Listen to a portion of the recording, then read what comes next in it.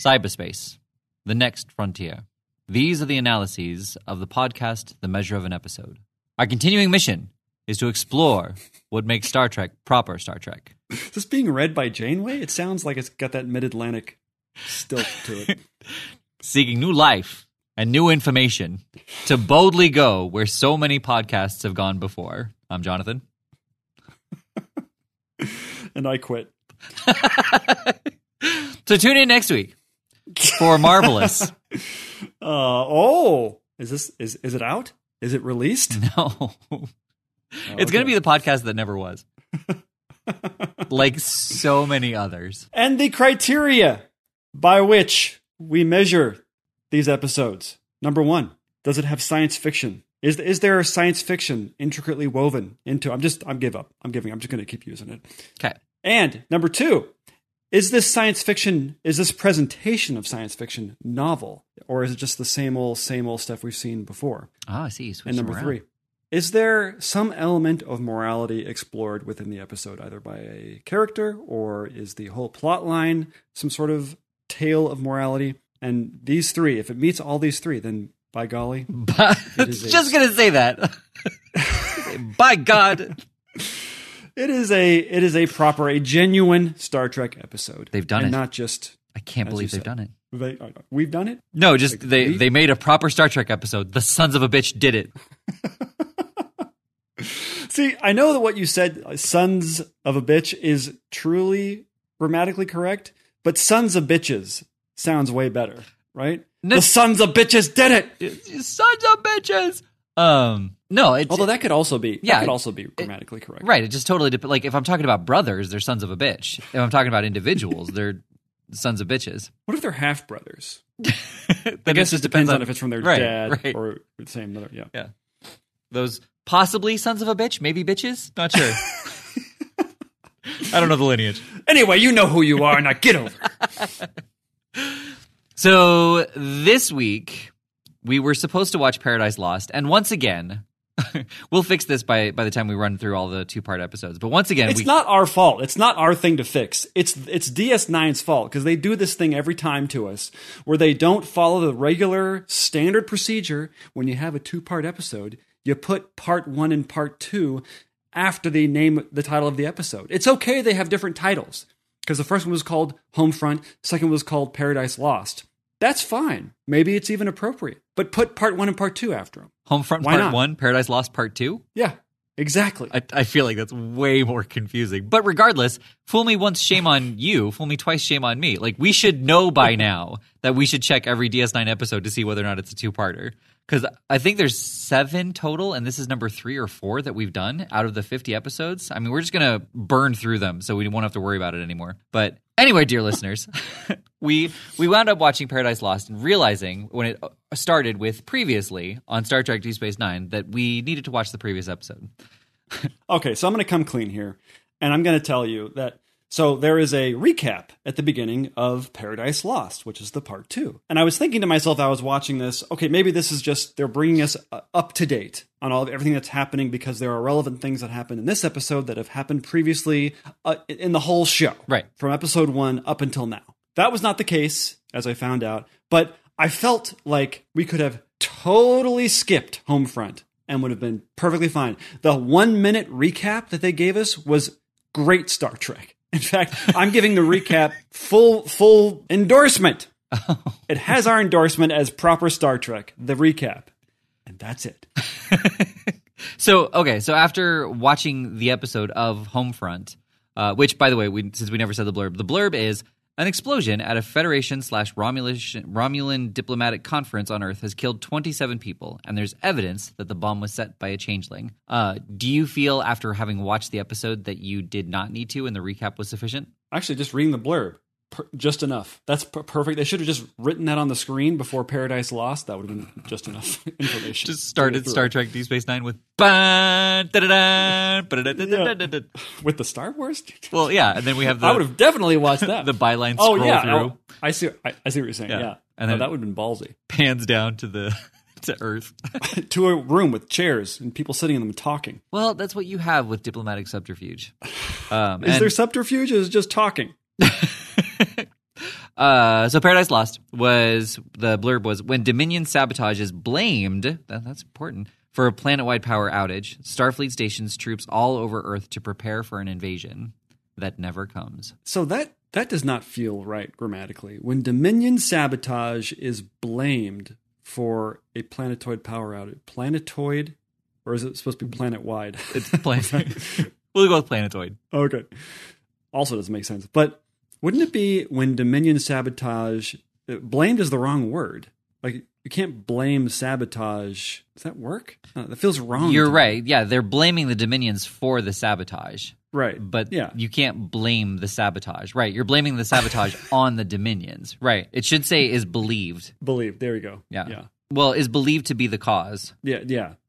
Anyway. Yeah. Planetoid power outage? This person has never seen... Well, it says planet-wide. Oh, it does. Okay. That was just me agreeing with you so we could move on. But, we had to circle back around to it. We're going to power through it. Well, there's nothing else to talk about. What are we going to talk about? We've got 2 hours to talk about how this is not a proper Star Trek episode. So the one interesting thing that happens, because there's a lot of just talking at the beginning of Homefront, is they're watching the wormhole. You're like, oh, the wormhole's acting up. It's very strange. There endeth the science fiction of the whole episode. Yes. The rest of the episode is them effectively packing.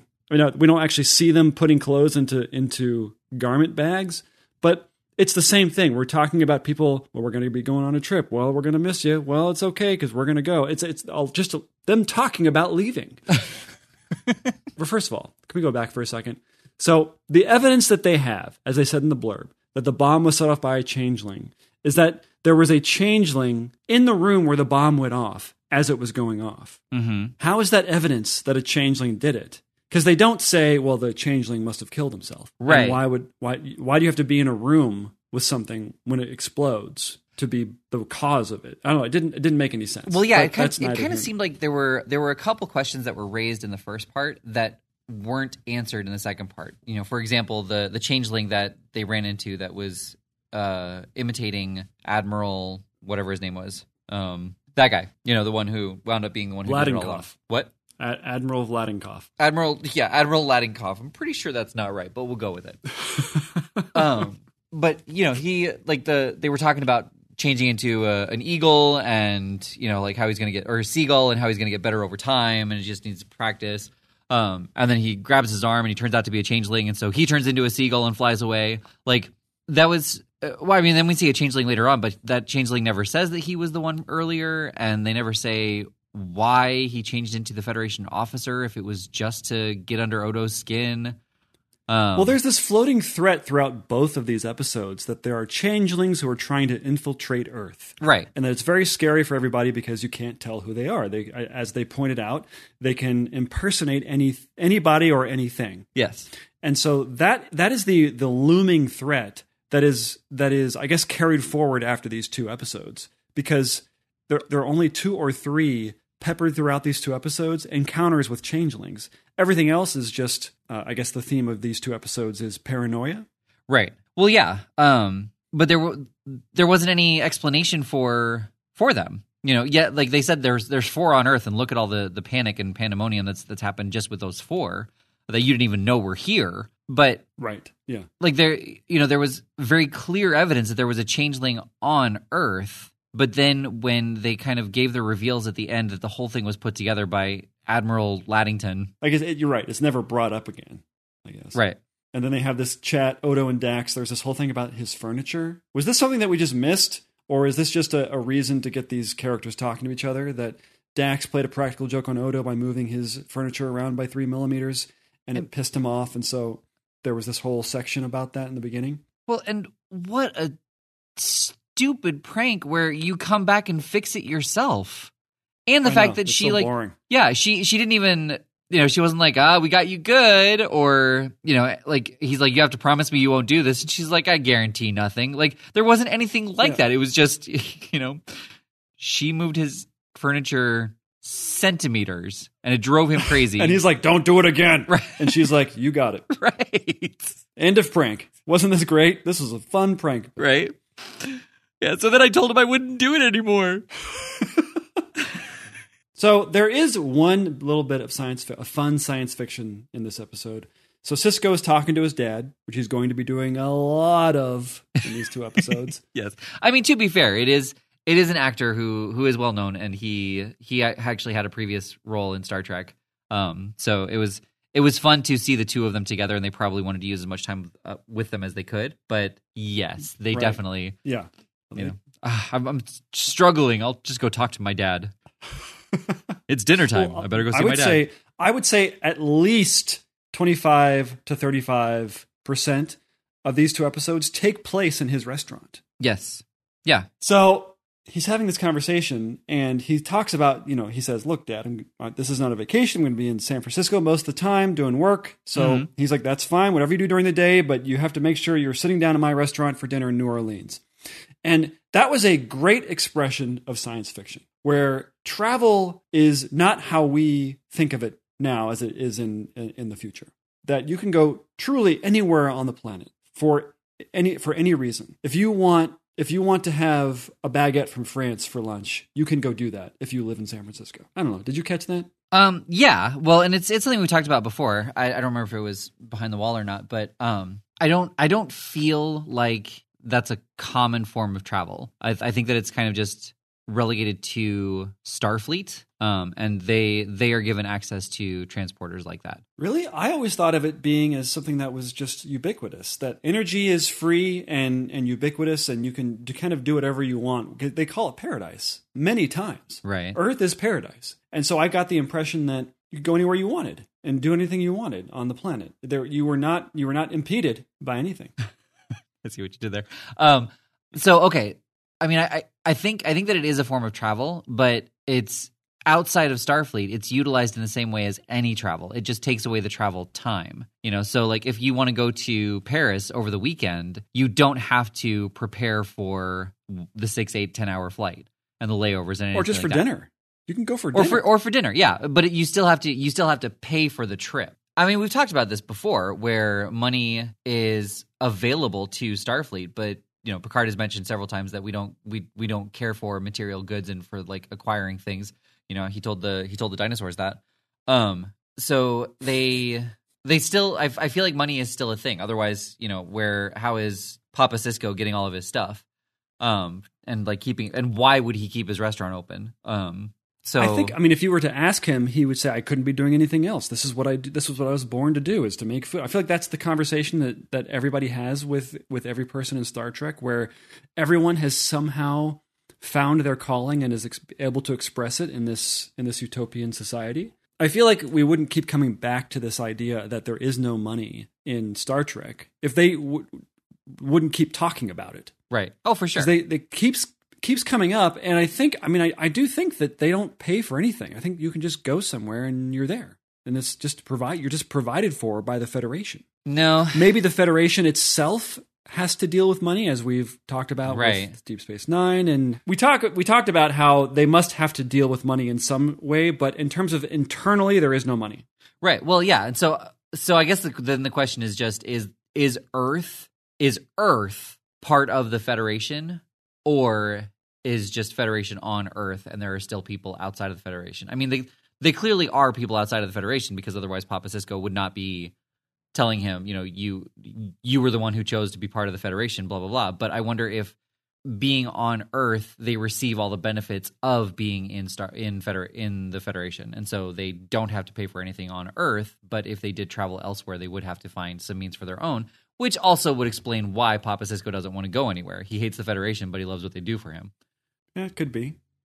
They never go into this. I mean, we're filling in the gaps quite a bit with this stuff. I don't think so. I think it was all insinuated. It's all in the subtext somehow. Yep. They do miss an opportunity with this whole restaurant thing to serve Picard's wine. Ooh, nice, right? Okay, so there's it felt like specifically in these 2 episodes, but this does happen a lot in Deep Space Nine, where every sit-down conversation, it has to start with some sort of personal anecdote that turns out to be a perfect metaphor for whatever problem the other character is having. Yes. And it gets so old, because it's not everybody is Mr. Miyagi, first of all. And you can have a conversation that isn't 5.5 minutes long to just get to the part. It's like, yeah, you should go talk to her. I think that would be good for you, as opposed to telling the when I was a boy story and just boring me to tears. So right, no, and I was watching it with kind of that ear and that frame of mind. And first off, I think that they handled the script amazingly well. I think that Avery Brooks and whoever that other actor is, like they did a really good job of just bringing that conversation to life as best as they could. But having said that, I feel like there was a lot of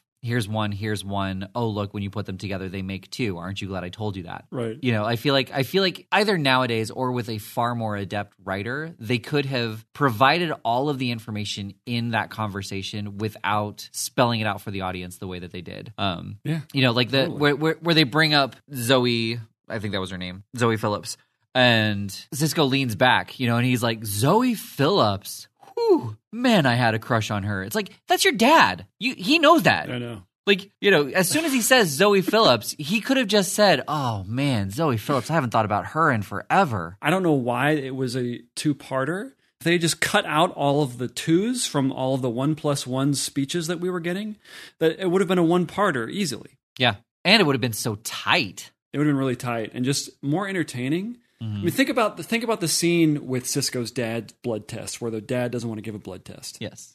And it just goes on, and they go back and forth about, Dad, you take the test. No, I don't want to take the test. Dad, you going to take the test? Please, Dad, take the test. No, I'm not going to take the damn test. Just over and over. I won't take the test.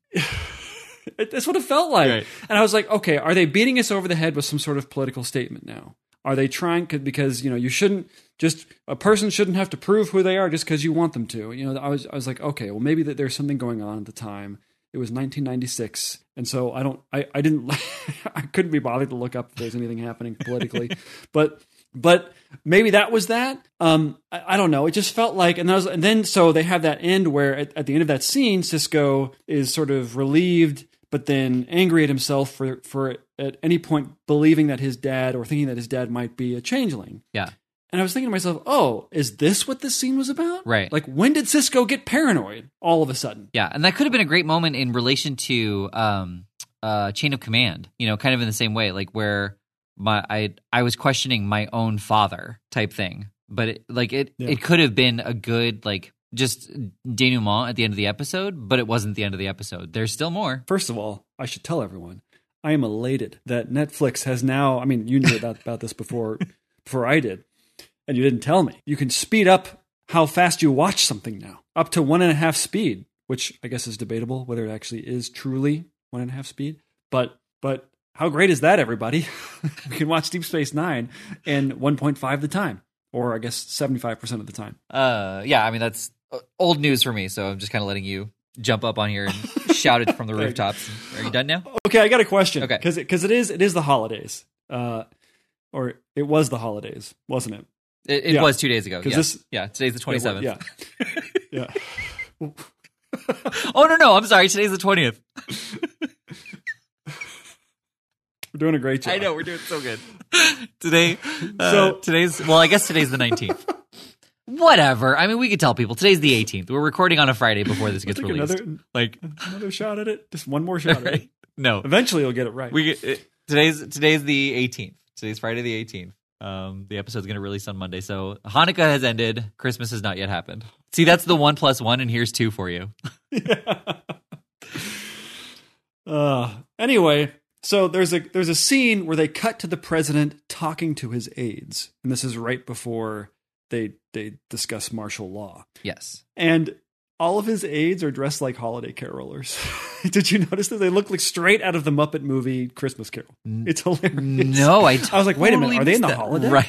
I thought they were in the holodeck and Jake was doing some bizarre thing. And it wasn't. They were just in the president's office, and they were all dressed like in like the top hat and the vest, like in suits, 3-piece suits. So just kind of the episode in general, like I felt like there were just some subtle undertones of things that like are currently happening in today's political environment. And I thought it was really interesting to watch it from just that perspective of, you know, what 2020 has been like and how close people have thought we were going to get to martial law with all the riots, and just kind of how easily it can go there. And there was something else too, just like how it kind of compared to 9/11 as well. So I mean, I know I've already said like this in no way was proper Star Trek, but I really enjoyed these 2 episodes. I thought they were great character moments, and I really liked how everything was peeled back as far as the reveal on how he put it all together, and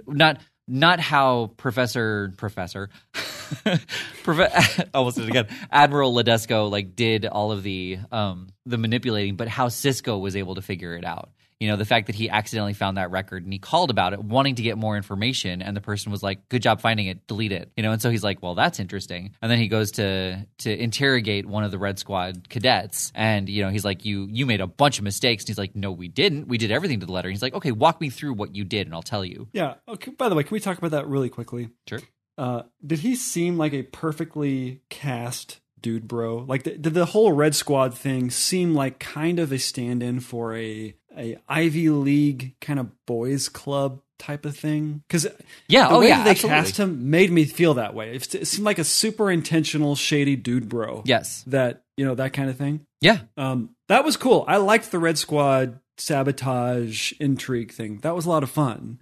It would have been interesting what if they did this instead? Instead of the events being reported to us after the fact, why not have, what's his name, Nog? Why not have Nog find his way because of Sisko? Sorry. Yeah, I gotta love Nog with nutmeg. A little bit of hot. I don't. Let's stop. I feel like it's gonna go darkly inappropriate. It's already gone south. But so Nog wants to get into the Red Squad, and they that's all he's there for is to talk about the Red Squad. Right. Why not? Because of Sisko, he gets into the Red Squad and has to go on this mission and messes something up, or is at least just present for it so he can have a secret to withhold from Jake. And then Nog says, "Look, you can't tell anybody. You know, they told us we can't tell anybody. This is supposed to be super low." And you know, have there be a little bit more intrigue that we get to see, as opposed to it just being reported back to us like it's being read to us. Right. That would have been more interesting for me. I mean, this goes back to, you know, what we were saying earlier about that nobody else heard. That I tend to not like episodes of television or movies that are solely character driven. Right. Where it truly is, there's very little plot line, only enough to set the stage for characters to play out. Yeah. And that's where I sort of take some dissent from your angle, is that you like the character moments. I was fine with them too. There was nothing else happening. Right. It was just about that. No, I would agree with that. But I think one of the things that I really appreciated about this episode was genuinely how subdued Avery Brooks was. There were, you know, how subdued? Yeah, like he, you know, when he's talking to his dad, like he was not yelling. Like I would say his emotional level was still a little bit more exaggerated than it needed to be. But, you know, when he was pensive and when he was concerned, like he wasn't yelling his frustrations. You know, he's kind of like talking into his cup, and, you know, just right. he was talking softly to his father, you know, when he was worried about him. And I really liked the moment when he is talking to Nog, and, you know, and he's like, "Maybe you can, you know, set me up with a cadet." You know, he's like, "Oh, I can't do that." And he's like, "I'm sorry. Perhaps you thought I was asking a favor." It was nice. It does, for some reason with Sisko, it always escalates really fast, his mood. Right. Or his emotion. Yeah. It always goes from just casual, like wide-eyed, smiley Sisko to immediately he's yelling at you. Right. For some, whether it's at you or about something, he's yelling all of a sudden. Yeah. It just always feels so abrupt, and it takes me out of it at some points, because you can see the acting. You know, you can now smell the acting coming from him. Yeah. Yeah. Well, and I think in this episode I figured out why his intensity is so much more. I mean, obviously he escalates really quickly, but he does this amazing thing where he pauses his breath before he gets to a word that has an open sounding That's true. beginning of the word, you know. So and he'll sometimes pant before he's going to say something emotional. Right. Right. Well, that's definitely he'll be like, because right. You can't do that. Right. Like he does that weird dog pant thing before it. Yeah. It is. But yeah, I think the pause before he punches those words is just what makes it sound so much more. I mean, the Shatner school of acting is basically what it is. But see, I think Sisko or Avery Brooks shows up with everybody's lines memorized. He seems like that kind of actor. Oh, for sure. That would not, you know what I mean? Like he probably knows all of his lines, but he has put, dare I say, too much work into the character. I wonder if there were any moments in the show that would show this, where he's like, "I'll bet you were going to say," and. But yeah, I mean, there was virtually no sci-fi at all to this, other than what you were saying. Like, I can be in New Orleans right after work in San Francisco. Yeah, it was cool. I was like, God, can you imagine that world where you and I could meet to do this podcast in person in a non-COVID world, but just for the hour that we record. Yeah, for the short half an hour that we record, we could 42 be minutes. Could be in the same room just for that 42 minutes. Yeah. We could make it so we wouldn't even, if I was coming to Phoenix, that I wouldn't even leave the room that I beamed into. Right. If teleportation really did exist on a local level like that, think about like how much nature would return, because we wouldn't need roads. Yeah. Yeah. Or airplanes. Yeah. Or I guess we'd need boats, because we would still probably ship things. Well, maybe not. Maybe just still beam stuff. But you could beam anything. Well, I feel like we would still have, planes, trains, cars, ships, all that kind of thing for pleasure, but freight ships would be gone. Cargo planes would be gone. Yeah, there would still be sailors, and maybe people would be pilots of some kind. Yeah. And I feel like driving would still be a recreational thing. People would, and it would still be there for the people who either wanted to do it in an old-fashioned way, or they just enjoyed the journey. Yeah, it would be like horseback riding it is now. Yeah, exactly. But I mean, that would cut out at least 95% of the pollution that comes from all of those types of transportation. Yeah, I mean, I guess that's the whole idea behind Paradise. Why they call it is that it's totally transparent. That you don't think about filling your gas tank up with gas or putting coal in the oven. I don't know. I've never cooked before, but you know what I mean? Like you just don't think about it. It's there. Right. It happens. It's like plumbing. It's like you don't think about it. Yeah.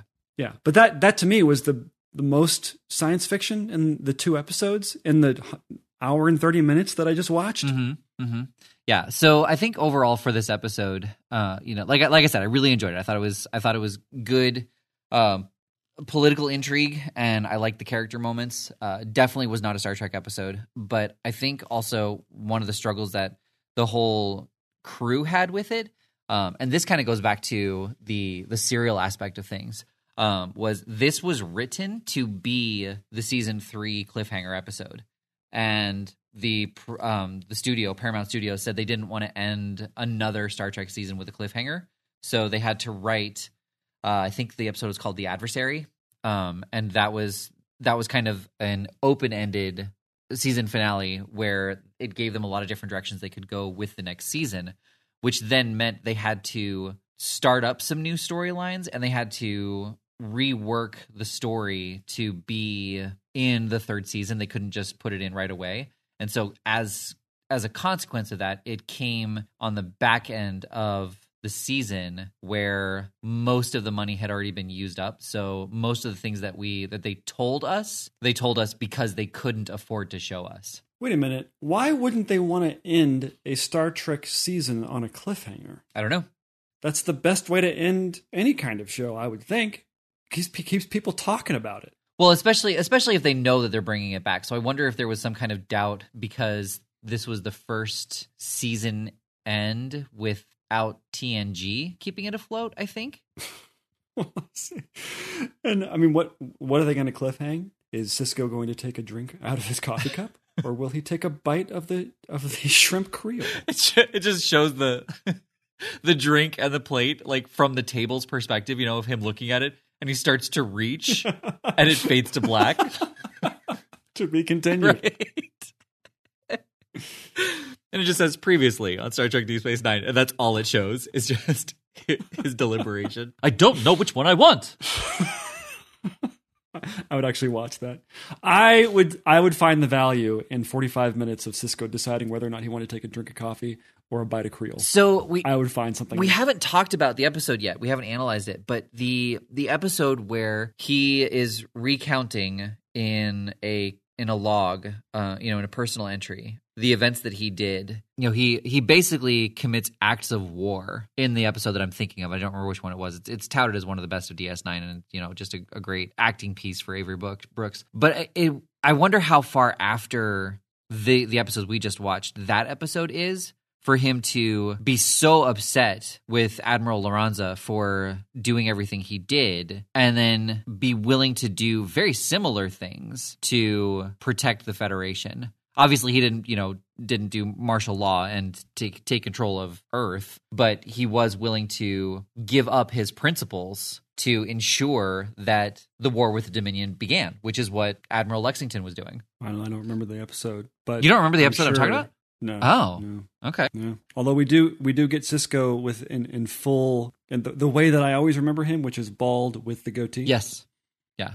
I do remember that. And they did comment on it too. Did you notice that? They did. Yeah. They did. I did notice that. Which this must have been the first time that he was like this, right? I suppose. Yeah. So I wonder, because he had both for a while, right? He had the goatee and the head of hair. So yes. He shaved his head. It wasn't that he was completely hairless on his head before he grew out the goatee. Okay. It was a transporting accident. He has no hair. No on eyebrows. his body. Right. Zero. Except for on his face. Because it's not his hair. That's funny. It's just the transporting accident. Like, he can't shave it or grow it. It's just, that's how his face looks now. It'd be funny if Miles O'Brien is walking around with a goatee-shaped, like, bald spot on his head. Don't ask.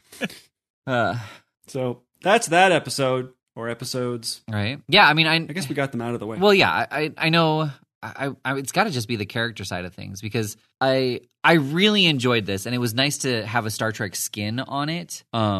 To already have a history with these characters, and I mean, if it was any other show, any other like political show, they would have just used their characters, but it was kind of fun to see it with a Star Trek skin. But this was, I mean, we're in agreement on this one. It was not a proper Star Trek episode, but I liked it and you didn't. No, I agree. Yeah. Well, that's going to happen. Yeah. Well, you like DS9. I'm tending not to like this particular show. Right. Unfortunately. Yeah. Okay. So not a Star Trek episode. Yeah, not proper. No, not. I should say not a proper Star Trek episode. Yeah. All right. Shall we see what we are watching next, sir? Yeah, let's do it. Star Trek, the original series. I guess we don't have to say Star Trek anymore. This is episode 43. Right. At this point, people should know that we're doing Star Trek. Yeah. The original series. Season 1, episode 7, Mudd's Women. And as far as I know, kind of a famous episode. Yeah. Well, Harry Mudd for sure. I mean, so yeah, however many episodes he'd like 2, 3, 4. His debut as a character, I think. Let me read the blurb. Kirk and the crew rescue Harry Judd. Must be. I guess I got autocorrected again. For some reason, I need to pay attention to that. Harry Mudd and 3 mail order brides from his matchmaking service. Mudd tries to stop Kirk from bringing him to justice in his league of that dangling pronoun. Like, who's him? Kirk or Mudd? Mudd tries to stop Kirk from bringing him to justice. Would it say from bringing himself? Yeah, probably. So never mind. Well, that wouldn't make it. Would that make sense too? How would you say it so you kind of it wasn't confusing, as though you didn't write it in the time it took to type it out? Right? Right.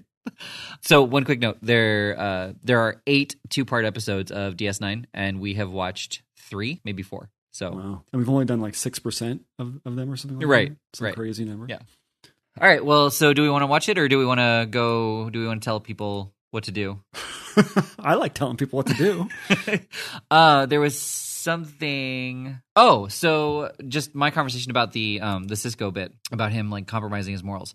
We have our method, obviously using the random generator and picking out episodes. But I feel like I would want to watch that episode sooner than later, the Sisko-centric, where he commits an act of war. Listeners, what would you like? Do you want us to stick to the code and just keep going, and when it comes up? Or do you want us to watch it sooner than later, and we can kind of speak to it with this episode fresh in our mind about Sisko's 180 on upholding his principles and values? Yeah, it'd be a good follow-up to see if they even reference this particular episode at all. Yeah. Because it's so germane. Yeah. So you can let us know in the comment sections of any of your podcast streaming channels, or you can email us at themeasureofanepisode@gmail.com. Yeah, love to hear from you. Yeah, and yeah, if you just want